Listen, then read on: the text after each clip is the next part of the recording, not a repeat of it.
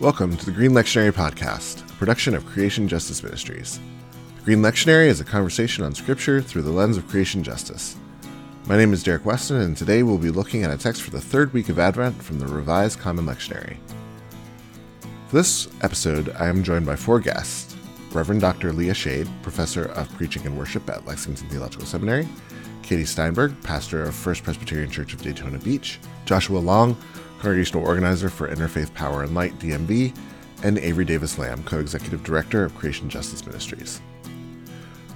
Before we jump into our show, I just want to give a quick plug for one of Creation Justice Ministries' other programs, Blue Theology.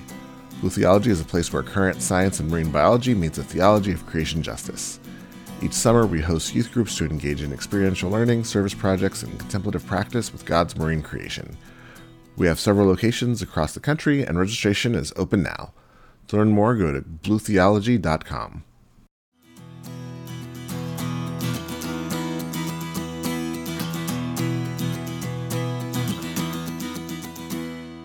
I'm going to read Isaiah 61, verses 1 to 4 and 8 through 11, which is our text for today. The Spirit of the Lord God is upon me, because the Lord has anointed me. He has sent me to bring good news to the oppressed, to bind up the brokenhearted, to proclaim liberty to the captives and release to the prisoners, to proclaim the year of the Lord's favor and the day of the vengeance of our God, to comfort all who mourn, to provide for those who mourn in Zion, to give them a garland instead of ashes, the oil of gladness instead of mourning, the mantle of praise instead of a faint spirit. They will be called oaks of righteousness, the planting of the Lord to display his glory. They shall build up the ancient ruins. They shall raise up the former devastations. They shall repair the ruined cities, the devastations of many generations. For I, the Lord, love justice. I hate robbery and wrongdoing. I will faithfully give them their recompense, and I will make an everlasting covenant with them. Their descendants shall be known among the nations, and their offspring among the peoples. All who see them shall acknowledge that they are people whom the Lord has blessed. I will greatly rejoice in the Lord. My whole being shall exalt in my God, for he has clothed me with the garments of salvation. He has covered me with the robe of righteousness, as a bridegroom decks himself with a garland, and as a bride adorns herself with her jewels. For as the earth brings forth its shoots, and as a garden causes what is sown in it to spring up, so the Lord God will cause righteousness and praise to spring up before all the nations. So, friends, and Avery, maybe since you've been gone the longest, let's start with you. Where is creation in this passage? Yeah, this passage makes the answer to this question pretty easy because creation is really throughout. Obviously the most striking ones, the oaks of righteousness is a beautiful image, and then the image of the garden at the end. But I think particularly what's interesting to me is that creation, justice, and joy are all really interrelated in here. That there's really little distinction between creation and humanity, and justice for creation and justice for humanity. Um, and then because it is sort of this hopeful vision of restoration, this is in the third Isaiah. It's after the temple is being rebuilt. There's this kind of celebration in creation. I love this in verse 3: a garland instead of ashes, the oil of gladness instead of mourning, oaks of righteousness. These beautiful, joyful depictions of creation and humanity participating in creation. And then, of course, at the end, the earth bringing forth its shoots, a garden, that this image of abundance, of something that is good growing out of the soil. So that's where I see it. Anyone want to add? Any places where you see creation here? Yeah, I appreciate what Avery said, and it picked up some of the same things. And one of the big ones for me being this restoration theme, because if you're following the science, if you're following kind of the prevalent imagery and verbiage of the media, it can become really disheartening, and it can begin to seem like there's no hope, there's no way back, there's no um, way for us to kind of turn the ship around when it comes to the state of creation at this time and the way that it's being treated by humanity. And so as I hear this and hear about this restoration, it makes me think that these peoples felt much the same, and that God can be an actor in that too. And we don't have to have the full vision of how restoration happens, that it's God's work, and that we can, suit up and show up and do the things that we're called to do. And I think that's an important piece for me, because as a, white Western American, born into capitalism, born into, empire kind of culture, independence becomes this really strong theme. Like, I'm supposed to have all the answers, and I'm supposed to be able to fix everything. And if I can't, then I'm weak or lazy or worthless in some way. And this passage, as well as probably the bulk of scripture, just reminds me of my place in this, that my job isn't to have all the answers, that I am not effectively the one who is going to enact restoration, but I can show up and do my job and use my gifts. And I just hear that over and over again in this, as what's possible and what's sort of mine to do as an actor in restoration. Anyone else want to jump in on where creation is in this passage? Yeah, I first of all, thank you both. That was beautiful. The thing that really jumped out for me was the year of the Lord's favor. The concept drawn from Leviticus, the Jubilee year, and this is the Sabbath of Sabbaths, when all things are to be restored, including creation.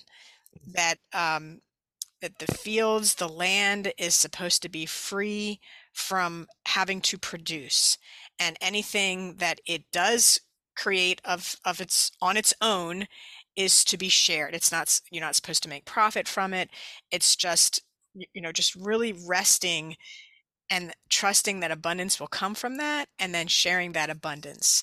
So so that's where I saw creation, maybe not as directly, but if you understand what the Jubilee year means for humanity and for creation, I think that's an important thread. Yeah, I want to piggyback on that, because also the first thing, I have the year of Lord's favor on my list of things that just stood out. I've used that text in Leviticus to preach before.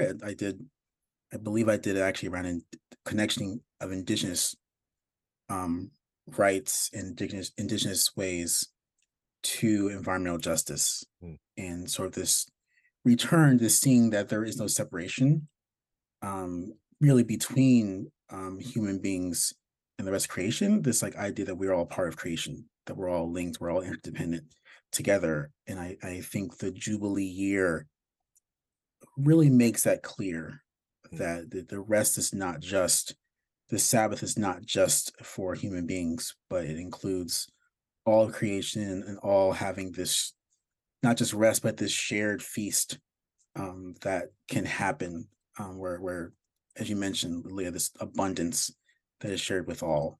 I also thought of the ecological devastation has consequences scanning generations.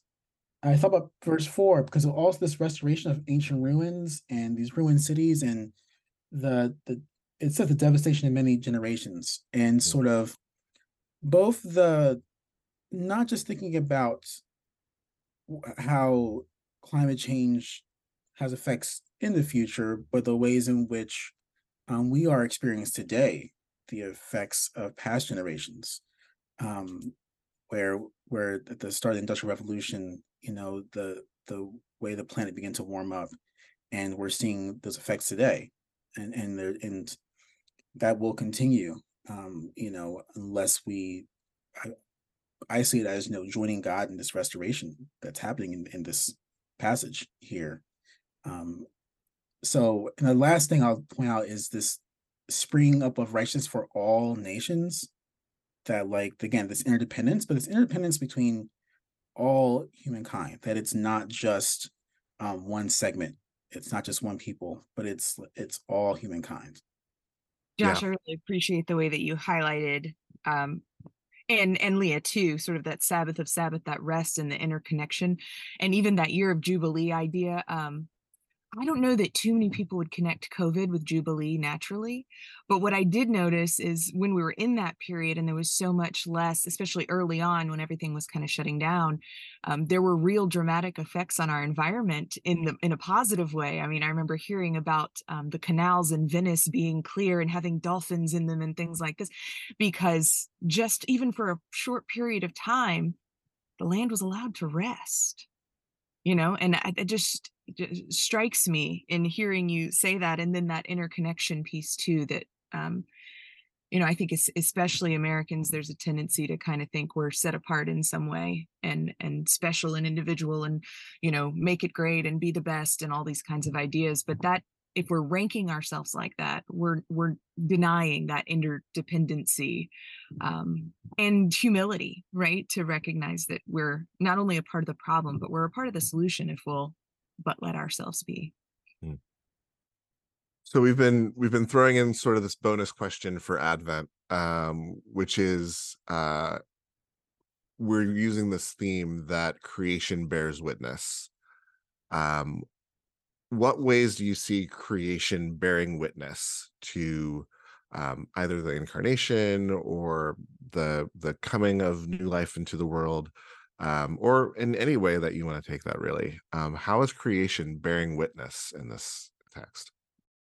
I can hop in here first on this one. I think one important piece of this text that I want to highlight is the connection of what's translated as justice and righteousness, which, throw back to Old Testament and seminary Hebrew Bible. For those of you who've studied it, it's the Hebrew words of mishpat and tzedakah, right? And we find these a lot throughout the Torah, throughout the Hebrew Bible, often translated as justice and righteousness. And I want to dig into this a little bit later in the next question, but I do see creation bearing witness and participating in justice and righteousness throughout all of this, right?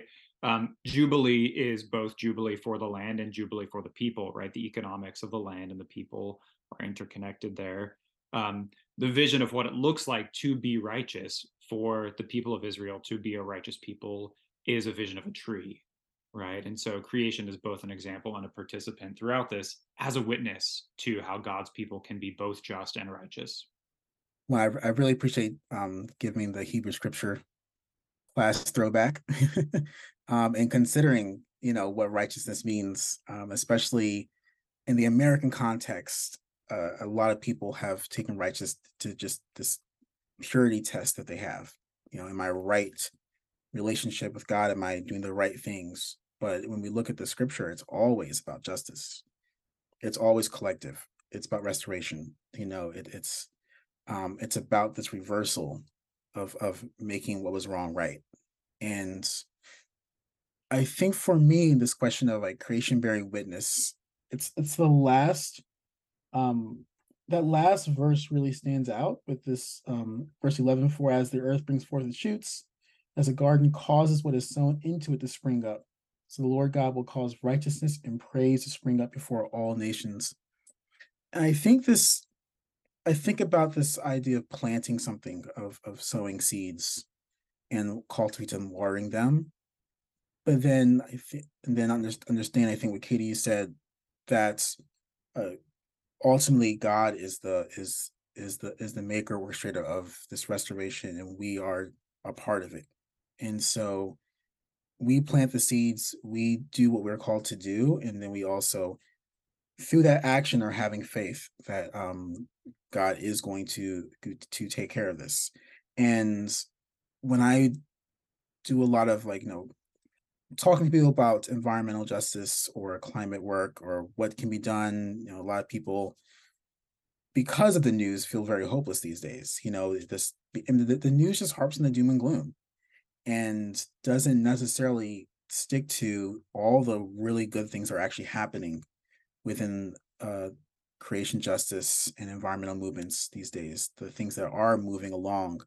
And that's not discounting the challenges, but that's just to say that there are plenty of seeds being planted and people watering these seeds. And I think the invitation is that anybody can really do something. Everybody can join in on this restoration of creation that we're trying to see happen. Can I just talk a little bit about vengeance? The day of vengeance. Yes, please. Because, and I hear everything that you all are saying, and I think we also have to note, and I want to pick up on what Katie was saying earlier about with COVID. I mean, that was the first time that we've had a shutdown, or Earth has had a shutdown, a break from the relentless activity and growth of human industry.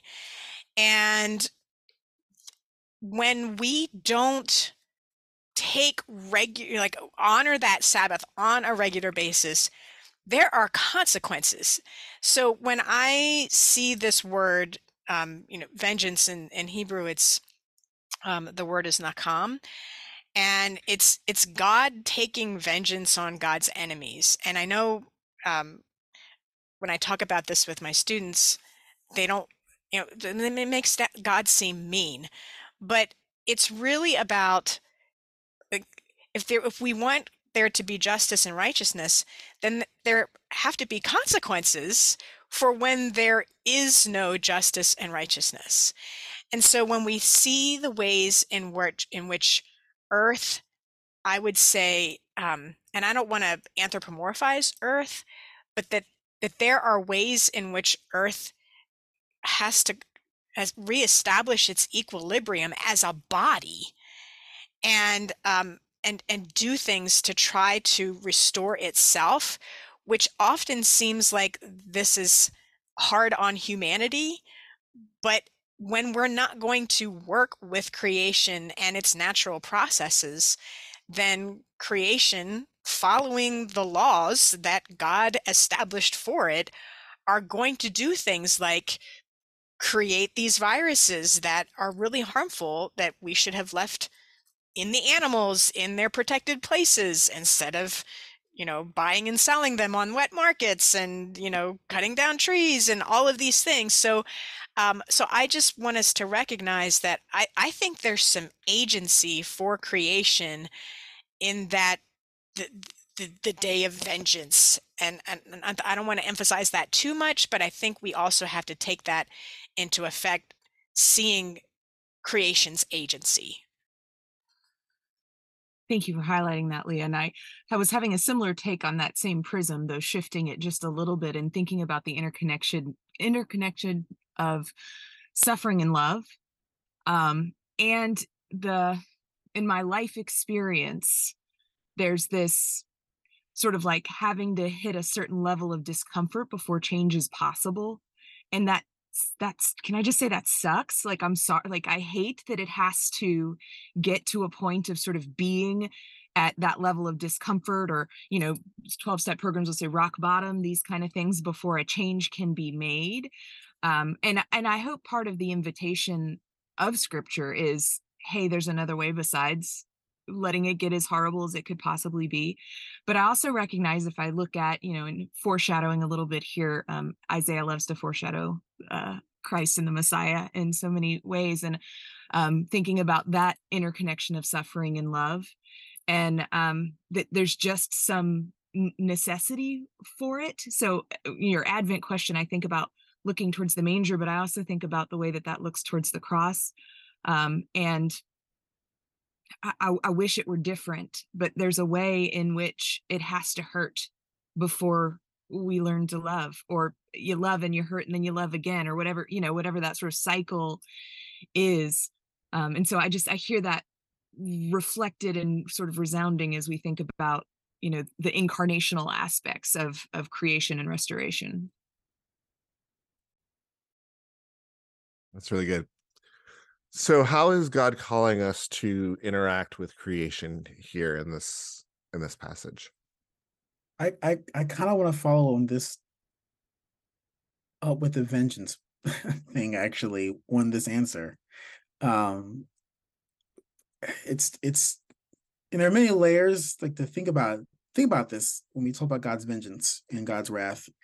One, understanding sort of the ancient Israelite understanding of God's sovereignty, and you know, having a perspective of, you know, God's care, God's fortune, God's love for God's people, but also that um, that things that happen, things that are horrible, that we don't fully understand it, but um, you know, if God is sovereign, they're under God's watch, you know.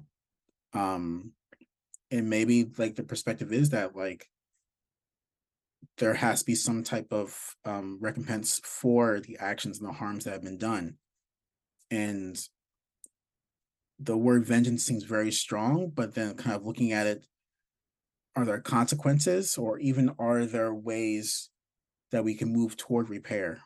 You know, one of the things that I'm thinking about, we have the COP28, the United Nations Climate Conference, coming up at the end of the month, early December, in Dubai this year. And one of the big conversations is this loss and damage fund, and which is in short this idea that the big polluters need to pay into a fund that is going to help repair and restore nations that have already experienced this loss and damage from climate change. And of course, the United States, being one of those big polluters, is supposed to be paying into that, and a lot of other big nations, and we're not seeing that happen. It's so there needs to be some kind of accountability for that. But I think that this text asks us to consider the ways that we repair these wrongs. You know, the ways that we consider the harms that we've enacted on creation, you know, including people, and how we're going to restore that, how we're going to make those things right. And capitalism, unfortunately, like has a way of like trying to make things right by just like benefiting everybody, and just, well, not even everybody, trying to benefit a few people. You know, and I can get I don't want to get too in the weeds of policy stuff, you know, because there's some good things happening that in there, but I think just kind of considering like how is our actions of tackling the climate crisis, and how we've harmed creation, how is that restorative? How is that actually repairing harms and making things right? I think one of the things that this text calls us to do is to ask questions about how we are interacting with creation, because we've been dealing with some assumptions for a long time, and those assumptions have turned out to be really faulty. That, you know, we're above creation, that we can do whatever we want, and that you know, future generations will just have to deal with our mess. And actually now we're dealing with our own messes. And so one of the things that I'm wondering is, and you had mentioned, Joshua, policy.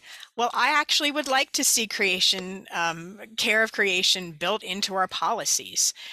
You know, what would it look like to have our resources, yes, go into these restoration funds, but also, you know, leaving the forests and the natural lands alone to live as God designed.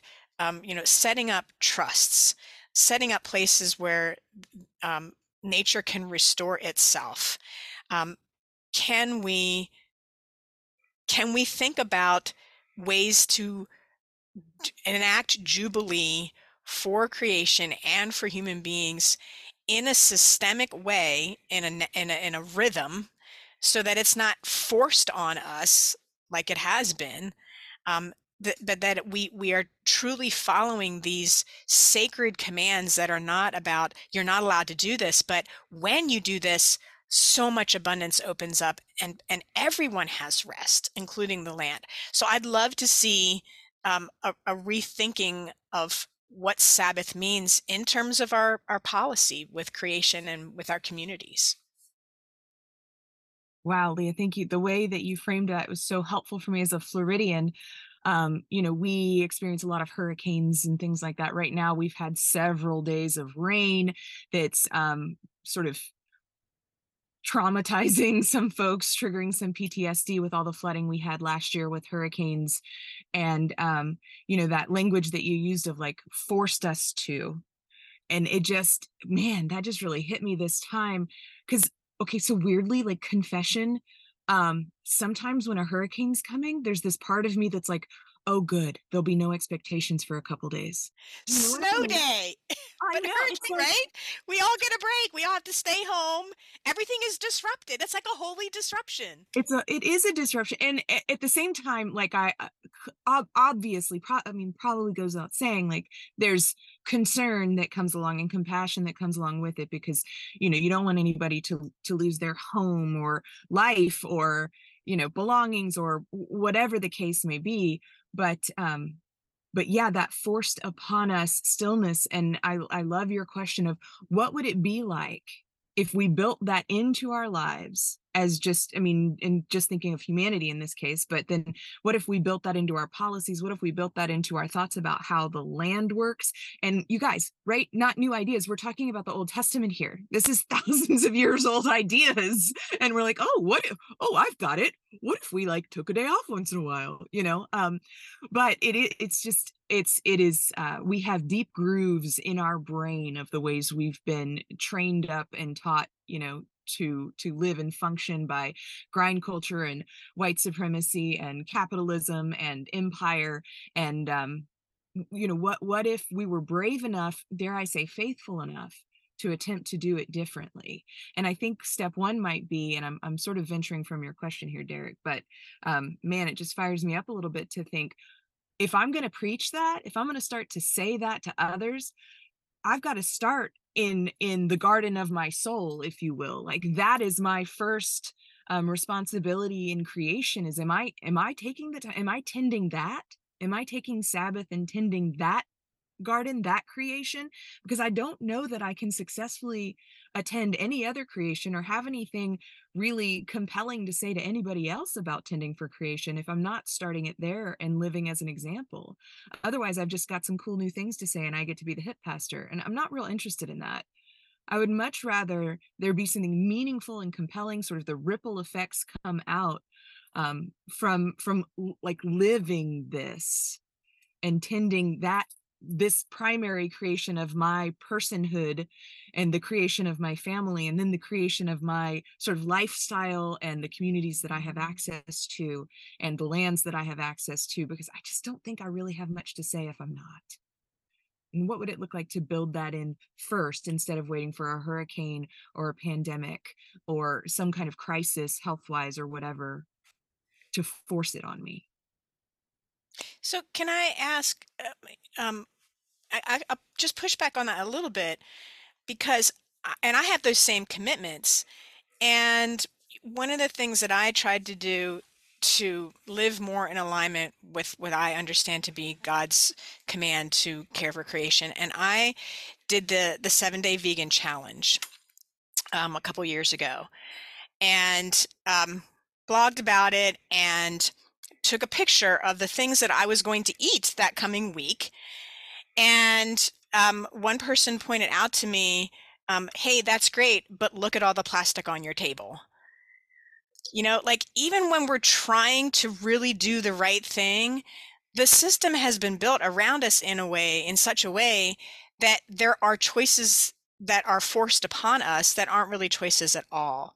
So, and I'm not disagreeing with what you're saying, Katy. What I'm saying is that I think it has to be a both and.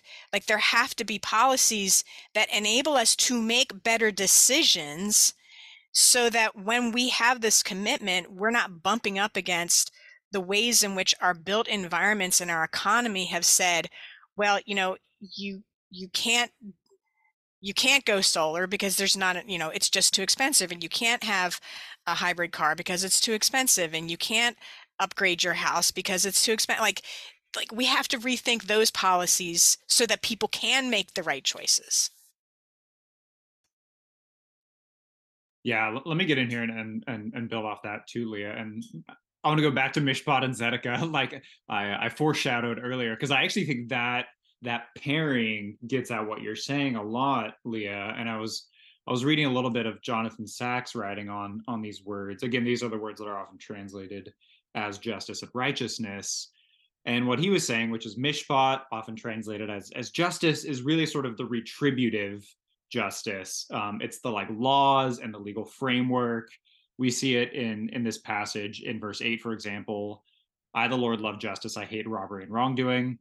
And then Zedekiah, which is righteousness, is Rabbi Sachs. So this is sort of distributive justice. This is like economic justice. So it's a pairing of legal justice and economic justice, both of which sort of have a personal aspect, but are actually deeply systemic, right? There's no ethical consumption under capitalism. Like, that is distributive justice, right? That we can do our best to make personal decisions and to navigate in the system where we are. But at the end, like, we're going to have major economic changes to actually consider what's going on. And I think that a place to see where God's calling us to interact with creation in terms of this framework, this retributive and distributive justice framework, is actually through the like lens of the oaks of righteousness. And the righteousness, the word righteousness there is Zedekiah. It is distributive justice. So it's like the oaks of distributive justice, essentially. And there's a lot of sort of throughout Isaiah, a lot of metaphors of trees and God's planting. And I think what creation, how God is calling us to interact with creation here, is actually to be like the trees, to be oaks of righteousness, right? The writing here says, where are we? They will be called oaks of righteousness. And I think it's an invitation to embrace the distributive justice that we see in righteousness. And also, I want to play with this a little bit, because I think when we look at trees, we also see an image of distributive justice. So a few years ago, a scientist by the name of Suzanne Simard coined the term the Wood Wide Web, which is a description of how trees have these vast underground networks of fungus called the mycorrhizal networks, where they can communicate with each other, they can get nutrients from the soil, and the other thing that they can do is they can send nutrients to each other. And some of the earliest documented examples of mycorrhizal networks are from oak trees. That oak trees were studied and were found to have these networks where they're sharing among other oak trees, but also there's some instances of sharing between species, of supporting each other, right? So these mycorrhizal networks are literally distributive justice that is happening in creation, and it's Jubilee too, right? Creation is set up, it operates through an economy of Jubilee. And so when God is calling the people of Israel, and I would also say calling us to be oaks of righteousness, yes, it's to be firm, it's to be grounded in who we are, but it's also to recognize that like we need to participate in systems of distribution. We need to create those in our own places where we can. And also, as you all were saying, with the systemic change, work towards having the systemic change so that our broader economies are distributive. Yeah, it's really good. It's really good. And I think with this is a good segue into our last question, which is, where then is there a call to action for the church based off of what we've been discussing so far today? Where's their call to action for communities of faith?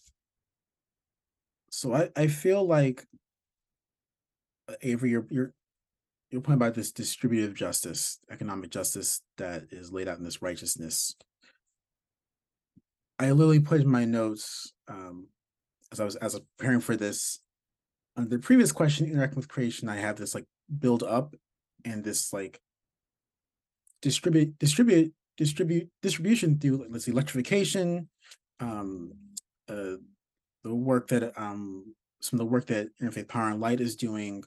We're really looking at how the Inflation Reduction Act and the bipartisan infrastructure bill, how those funds can be equitably distributed to people. And it's some of the work we're doing in DC around trying to promote healthy homes, Healthy Homes Act, and electrifying everything, and making sure that it is not just this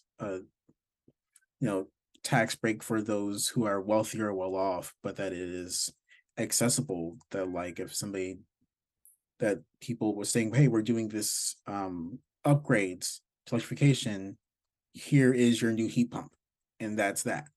And it's not that this, like, it doesn't become this, hey, I can't afford to do that. I can't afford to buy an electric car. I can't afford to do, and so we have to continue to, like, some of those policies are happening. We have to continue to, like, really pound the table. Like, this is where we need to go.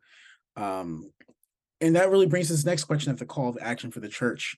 And this is one of my favorite passages in scripture, and particularly Jesus's reading of this passage in Luke 4 in his own hometown, where, because he does this, they try to kill him.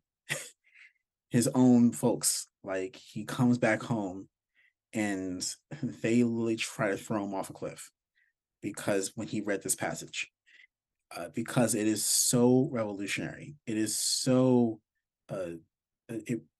it breaks all the systems and ushers in this new change that needs to happen. And so I think that is the call, is for the church to really understand this as gospel, this as the gospel mission. I think back to when I was in seminary, did my preaching class with Dr. Veronice Miles, and she laid out, the Jesus's way of framing the gospel, and the different ways that the gospel is portrayed by Paul and by John with, this. But this chapter right here, like, Jesus lays out this mission of justice and righteousness and good news for the oppressed. And I think that is where the church needs to think about creation justice, of how is this good news for the oppressed, for the marginalized, and the oppressed and marginalized being both creation and people simultaneously. And that's where our call should be. That's incredible. Joshua, thank you so much for that. I like to think just about some practical things that congregations can do. So maybe some low-hanging fruit and maybe some mid-hanging fruit to be able to think about how to respond to this call. So one idea is for a congregation to think about what they're doing with their land. If we're going to model what it looks like to live in alignment with what God had intended, can we maybe give 10% of our land back to the commons, so to speak? So maybe have it be a pollinator garden or a water garden or something along those lines, if the church has land along those lines. So, and that's not a hard sell. It's, a congregation could certainly take a year to do something like that and really model that for their community. And another thing I'd read about, there's a new movement to plant fruit trees in public places so that everyone who's, whether you've got a home or not, whether you are passing through or you live in the community, it's just there for you and everybody gets some. So I would love to see congregations get on board with a local effort to plant fruit trees. Wouldn't that be beautiful? The leaves of the tree are for the healing of the nations, and so is the fruit. So those are two things that I thought that maybe congregations could think about, as we're, coming to the end of the year. We've got, what do we want to do in the new year? Maybe those are two things that they, maybe a green team or an eco ministry could consider for the coming year. I love that, Leah. Thank you. I'm also thinking about how much fear I see in congregations and in pastors these days, like, with the numbers about church decline and these kind of things. And it's like, well, we don't want to alienate anybody. Well, we don't want to, and we end up sort of watering the gospel down so that it doesn't really say much, but's palatable to everybody. And, I don't do too much watering down. It's gotten me in trouble a few times, but I think that there's space here, or that fear of like becoming political. Oh, don't be political, don't get on a side of anything. Take no stand on anything. And but I think this justice and righteousness piece could be played out, and not unlike Leah was saying, but how we're advocating and using the voices that we have at county council meetings, on petitions, in ways that can start to address the systemic changes that would be necessary to work towards a kingdom as it's described in Scripture. And for me, that's an easy jump to say, like, hey, look, this is what Scripture says, that it's supposed to be like, man. And it's lovely. What a lovely idea that there's jubilee, that there's rest, that there's growth, that there's care for creation, that there's equality, that there's justice. Like, these are all lovely ideas. And we can all sit around and nod at them as some pastor speaks to us, right? And go, yeah, that sounds great. But I think we need to use our people power and our voices, and not be so afraid of, like, what if we alienate one person or multiple people, whatever. If we're doing the work of the gospel, even if there's some breaking down, there shall be rebuilding, right? I mean, another thing I hear in this passage. So for me, that's what I hope congregations will grow some bravery around, and faith around, and hope around, is how can we use our voices to enact those systemic changes that are in line with our faith and our belief. If we're going to say it, we better live it. It's good. I love the kind of the holidays and holiday seasons where the boundary between human and non-human is porous. So like Palm Sunday, I think, is really fun. Even though there's, it's not always the most ecologically attuned one. Anywhere where there's creation is brought inside of the church building, and I think there's an opportunity in Advent and Christmas season for churches who have Christmas trees to use this as a time to strengthen our connection to trees, right? To see that tree not just as a decoration in the sanctuary, but as a fellow piece of creation with whom we can deepen our connection, right? As an example, it's probably not an oak. I'd be surprised if anyone had an oak for their Christmas tree. That might be a little logistically complicated. But it's a tree of righteousness, right? And so, doing some education, doing some spirituality there as well, of kind of understanding our deep connection, right? Our own sort of spiritual mycorrhizal network with each other, and with creation through this tree, right? For us to be the trees of righteousness. I want to highlight kind of maybe a policy piece of this as well, which I recently learned that the Capitol Christmas tree in Washington, D.C. this year is coming from the Monongahela National Forest in West Virginia. Every year they cut down a tree from the National Forest and they, drive it to D.C. and there's a fence along the way. There's this whole big thing. But it's really interesting this year because not far from where that tree was cut down in the National Forest, there is a mature and old growth stand of trees that is at risk of being cut down for timber.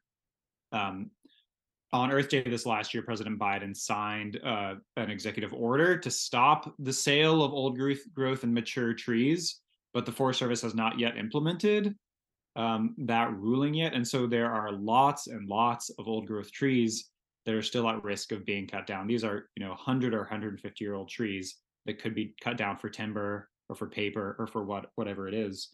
So and these are all over the US. So maybe another action here, another call to action for the church is to go online. You can find this at the Climate Forests campaign, climateforests.org. You can see where those sales are near you.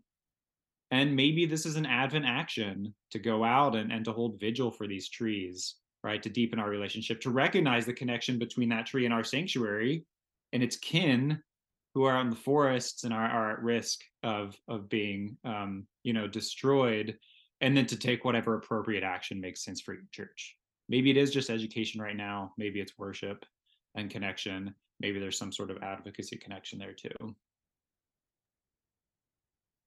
Can I follow up on that? So I love that you brought something really real tangible for people to do. That and that there are many actions that the church can take that can be real and tangible and have an impact. And I'm also thinking about, like you mentioned, the human and non-human at this time of year that the Advent season really brings together, of this incarnation, of God coming down to earth, and this kind of togetherness of all things. And it made me think of like how even like the Christmas tree is bringing creation into the building, but even think about how the things that we make as human beings are actually part of creation because they're made from things from creation. And I'm really called to think about the ways that, where we get our minerals from, where we get, we call them natural resources, but they're just things, parts of creation that we decide that we try to use for human benefit. And there are good things that come from it. But at the same time, there's a huge justice question, about how these things are made, who's benefiting from them. One of the things that I'm really coming to terms with is the way that our minerals for all electric devices, including electric cars, are mined in the Congo, and how these wars are started, and how these, we have ongoing genocide, ongoing slavery that's happening in the Congo because other nations are benefiting, including our own, from, the labor and the conflict that's happening there. And it's almost like we're taught to have these things being made invisible, to not see these things, and to just say, well, that's just what happens in Africa. That is kind of like the message, and that is such a horrible, dehumanizing ethic that our culture has fed into. And so the Advent season may be a time to just think about how do we see ourselves within all these spaces, in all these places of injustice, that maybe creation is calling us to repair, to restore, and to consider these new ways of distributing that are more equitable. And then how does the church be a part of that? That's really what I'm thinking about, in all this, of considering the church's role in making these different things right. And as Leah mentioned, just like, I'm gonna try being vegan for a week, but I got a ton of plastic for in here, and then I'm gonna try and do this thing, but then it turns out I'm supporting this, and as you said, it's really is these big policy things, and I think the church has a huge role to make a difference as a voice in this. Yeah, I think that's a great place for us to end, and a great place for us to reflect on all the different ways that the tree is such an obvious one, but thank you, Joshua, for reminding us that there are so many other ways that creation in more veiled forms ends up in our homes, in our day-to-day lives, and we often don't see the connection or the cost. So Joshua, Katy, Leah, Avery, thank you so much for this really rich conversation. I hope that people who are listening have some food for thought that they can add to their sermons as they prepare to celebrate this Advent season.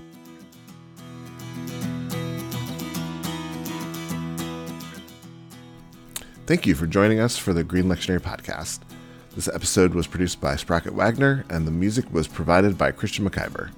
Please like and subscribe wherever you get your podcasts, and help us spread the word with a good review. And leave us a comment to let us know how you've used the show and how we can make it more useful for your ministry. You can learn more about this and other programs of Creation Justice Ministries at creationjustice.org.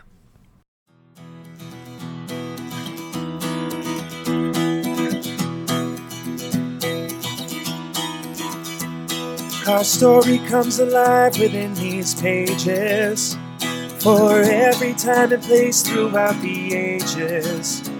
God speaks and is heard, and the enduring word calls us to care for our world as we share the love that can set creation free. restoring the earth to wholeness, peace, and harmony. Let the songs of the water, land, and sky resound, 'cause together we're all bound within these pages. There's always new life to be found.